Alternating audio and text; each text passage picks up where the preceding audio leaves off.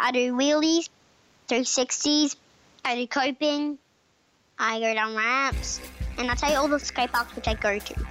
I go to Inala, Ormo, Pizzy, Mudgebar, and Rain. 3, 2, 1. This Kid Live! Hello and welcome to This Kid Life. This Kid Live! This Kid Life. I'm Jennifer Macy. This Kid Live! Woo! This Kid Life is a podcast for kids brought to you by the Sydney Opera House, where kids talk to us about big ideas. But first, I want to introduce you to our panel.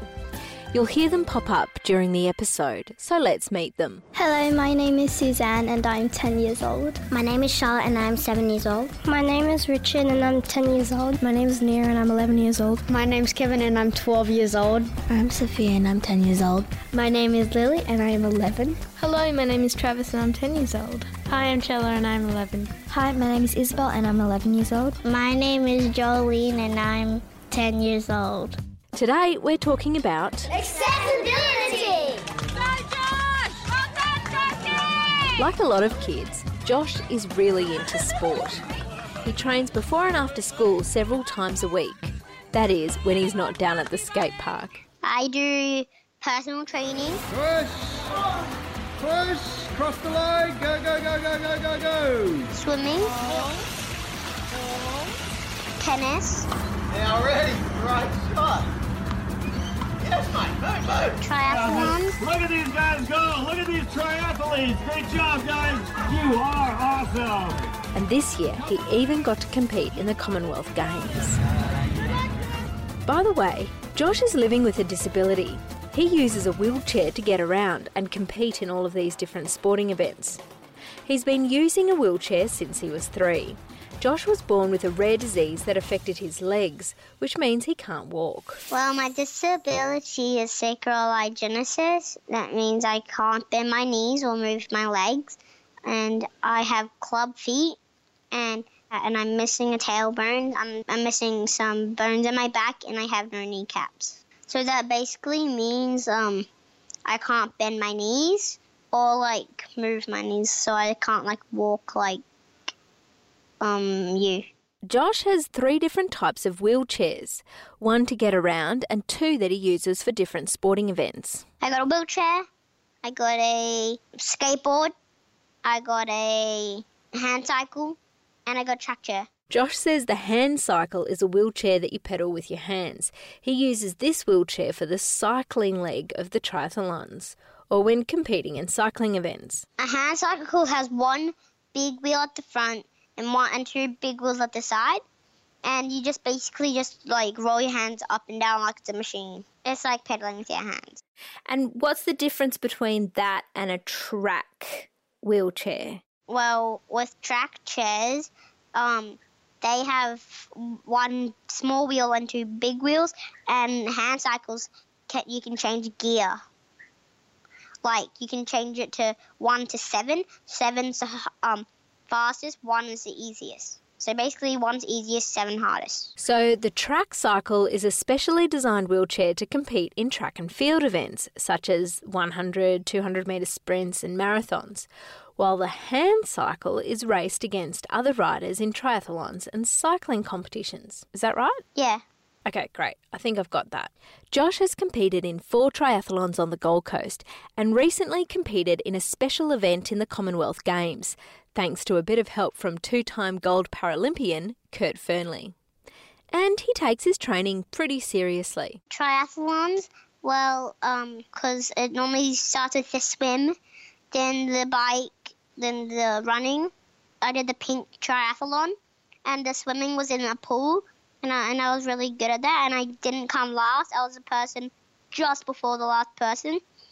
And then for the bike, I used my hand cycle. Then I did the running, which was in my wheelchair, and I came in the middle. So what's it like competing in a triathlon? Well, it is a sweaty job, and it's hard. But when you get at the middle of the end, it's all worth it. Yeah, what does it feel like when you cross the finish line? I feel good for myself, yeah. I think that's just amazing. Not many people can do that. Have any of you done a triathlon? Nope. No. I think if I ever tried that, I would die. My parents have competed in a triathlon just for fun. It's a very difficult thing to do, and especially if you're in a wheelchair, that's incredible. It'd be so hard. That's just amazing because I can't even do that, and I'm 11 and I can not even finish cross country, and he's in the wheelchair doing a triathlon. I'm kind of jealous. I can barely ride a bike. Think about me doing a triathlon. I can't do it. He's one in a million. So back to Josh. Josh is fitter and more athletic than many boys his age, and a bit fearless. He's not bothered if he takes a stack on the skate ramp. Who's going first? I do wheelies, 360s, I do coping, I go down ramps. It's exactly what you just did. I'm a daredevil. And how does that make the grown-ups feel around you? Scared. They always feel like I'm going to tip over, but I always scare them. Because I am a little daredevil. And what happens if you do tip over? Well, I normally save myself by putting my hands down. Josh falls over like any other kid his age, and he doesn't like it if adults try to wrap him up in cotton wool just because he uses a wheelchair. And I'm saying in my head, if I fall over, I can see what I'm doing wrong. Yeah, I know my limits, and sometimes I go over my limits. If he falls over, he's done it before, he's going to be fine. Well, I think that it gives him almost freedom, because if the parents are all oh, don't fall out, are you okay, every time he might fall out of the wheelchair, then he's kind of never learning. So if he's in the wheelchair and he's allowed to maybe hurt himself and go down, stuff like that, and fall out, then he kind of feels like a normal kid. It's good that he has some of that freedom, and he wants some of that freedom, that he can be a normal kid. Every kid should have that. If you're always just stuck inside all the time and you can't do anything, then you barely can do anything, and it's just boring just being stuck inside. So he is just a normal kid, so why can't he do stuff like other kids? Let's meet some other kids who aren't worried about falling out of their wheelchairs. I'm Sebastian McIntosh, I'm 14 and I'm from Wollongong. I've been doing basketball, training for basketball. How often do you fall out of your chair? About once every 2 weeks. I was going, then a ball came and stopped me and I fell over. And what was that like? It was fun. These kids do wheelchair basketball training after school every Tuesday afternoon. But they do have one pet peeve. I don't like stairs. There are lots of stairs at my school. I get around it by a lift and some ramps. Yeah, they are annoying. It's not fair. So while stairs at the skate ramp may be fun to do tricks on, stairs at the train station or at the shops or at school can be super frustrating for wheelchair users. Stairs, I get out of my wheelchair, I hand walk up, and my mum carries my wheelchair. Does that happen a lot? It often happens. Because one time I went to this hairdresser, and there was stairs, and I had to hand walk up, and then at the end, they asked if I would like a free Coke. But not every wheelchair user can get out easily and crawl up the stairs. So accessibility, the ability to go wherever you want, whenever you want, becomes an issue. Let's look at an example of this. Because of his disability, Josh is smaller than other kids his age. That means he's not allowed on some of the rides at the theme parks on the Gold Coast near his house. You know when you go to the theme park and you really want to go on a ride?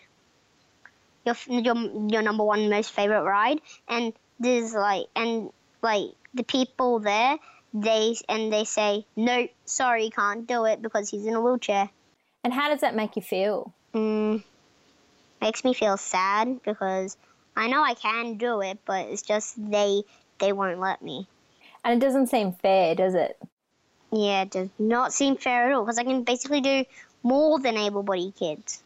I can do 300 push-ups in 15 minutes, 200 push-ups in 10 minutes, and 100 push-ups in 5 minutes. I can't do that. So, do you think it's fair that our cities and towns sometimes don't have lifts or ramps, which means wheelchair users or other people living with a disability can't get around easily from place to place? I think it's kind of disappointing that you don't have lifts at like a train station, because what about all the people that have disabilities and they can't get upstairs and they can't use that because, well, how am I supposed to get up these stairs without help? So it's just sad that you wouldn't think of other people when you're, building that kind of thing. Well, I know someone and he has a disability, so he struggles like walking upstairs.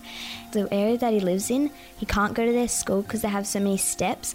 And I think when you're building a school, you should take into perspective that there are going to be people with disabilities or maybe that have broken their leg and are in a wheelchair and they're going to have difficulties like walking upstairs or like steep hills and stuff. Have you ever been to a train station where there's no lifts? It's crazy. I think it's really unfair just to have stairs and like no ramps or elevators, because if someone has a disability and they can't walk upstairs or they're in a wheelchair, I don't think it would be very fair.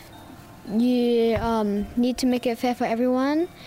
You need to make it so that everyone can use it or something like that. It can't just be solely focused on people that don't have disabilities. It needs to be fair for everyone as well. I don't think the world has adapted yet to all the people with disabilities. I feel like there still is change that can be done to make it even easier for people with disabilities to get around. Like every school should have a ramp for people with disabilities, or if someone breaks their legs. I don't really think the whole world has adapted and is as accessible as it should be for all these people. There are so many people, and I think, as you said, 1 in 5 people have a disability. That's just so many. It's not 1 in a million or anything. We need more accessibility for the world and people with disabilities. Yeah, I definitely think it's improving. I don't think it's quite there yet that everywhere's accessible, but I definitely think it's improving. And what about people with other disabilities, such as vision impairment or autism? What about simple things like knowing if you have a $5 or a $10 note in your hand when you're at the shops? Now, has everybody seen the new $10 note? Yes. Do you know what is special about this $10 note? For blind people, it has a little dot so they can recognise what type of note it is. It's like those dots on the notes that you can feel, so you know which one is which. Yeah. There's a difference between the notes, so you know, what is a $5 note, a $10 note. How do you know that this person isn't just going to rip you off oh yeah, this is $10, and you give him a 50? What are we going to do? I think Australia is slowly adapting to the fact that people need this. This is a part of their everyday life, So what if I told you that the person who argued to the Reserve Bank of Australia to change this, to put the braille on, was a 13-year-old kid? I would be so amazed. I would be so inspired. It's so amazing to see how young people are to make a difference. You don't have to be and have power like Donald Trump or something. You can do anything, even if you're 13. That's really amazing. 13-year-old blind boy who started asking the Reserve Bank to print tactile banknotes more than a year ago has seen his campaign pay off. Connor McLeod's idea was sparked when he was given money for Christmas but couldn't tell how much he had. Connor started a petition to allow vision-impaired people to tell the difference between denominations. 57,000 people signed it, and the Human Rights Commission and Vision... Connor McLeod was just 13 when he started lobbying the government and the Reserve Bank to change Australia's banknotes. Now, if you look closely at the new $10 and $5 notes, you'll notice 2 bumps. They're not for security reasons, that's braille, the writing that blind people can read by feeling with their fingers. Thanks to Connor McLeod, who was nominated for the New South Wales Young Person of the Year, those dots are now on every $10 and $5 note in Australia. That's really inspiring. It's really cool and intriguing how a young teenage boy who is not that much older than me can convince the people who make the notes in Australia to change them. I think that's really, really smart. I think it's helpful, and they can know how much change they get and how much they have to give. I think it's impressive that he did that, and I mean, it's helped a lot of people. He's taking another step, and now it's so much easier for him to see what money he has and not get ripped off by anyone saying, oh yeah, this is totally a $10 note when it's maybe a $5 note. So I think that's really good. I think it's a great idea for that boy to change it because that's just amazing. It's incredible. If you're still a kid, you can do anything. So back to Josh. Josh is an ambassador for an anti-bullying organisation called I Can, I Will. And even though some kids might stare at him in his wheelchair, he's got a cool trick to help break the ice. But if they do stare, I just pop a wheelie or say hi. Basically, pretend you're going to run them over if they don't be nice to you. And Josh has some big dreams for the future. Because I want to be a Paralympic tennis player and swimmer when I grow up. I want to be a gold medalist at everything. Well, it sounds like he's on the right track. Get it? Track and field athlete? He's on the right track? That is not funny. I'm Clarice and I'm 8. Before we go, here's Clarice Howe with the official rules for wheelchair basketball. The basic rules of wheelchair basketball are very similar to running basketball. A player may wheel the chair and bounce the ball simultaneously. However, if the ball is picked up and or placed on the player's lap, he or she is only allowed to push twice before they are obligated to shoot, pass or dribble the ball again. There is no double dribble rule in wheelchair basketball. A travelling violation occurs if the player takes more than 2 pushes while in possession of the ball without dribbling. In the event that player falls out of his or her chair, a referee may stop the play if, in his or her opinion, the player is at risk of being injured. Otherwise, play will continue. Thanks, Clarice. That's all for This Kid Life, a podcast for kids produced by the Sydney Opera House. For more information about shows and activities for kids at the Sydney Opera House, go to our website. The executive producer is Bridget Van Leuven. The brilliant audio engineer is Dom Evans, and Peter Descent composed our opening and closing music. A special thank you to Bo Thatcher, the program's coordinator at Kids Wish, and Sebastian and all the kids at basketball training.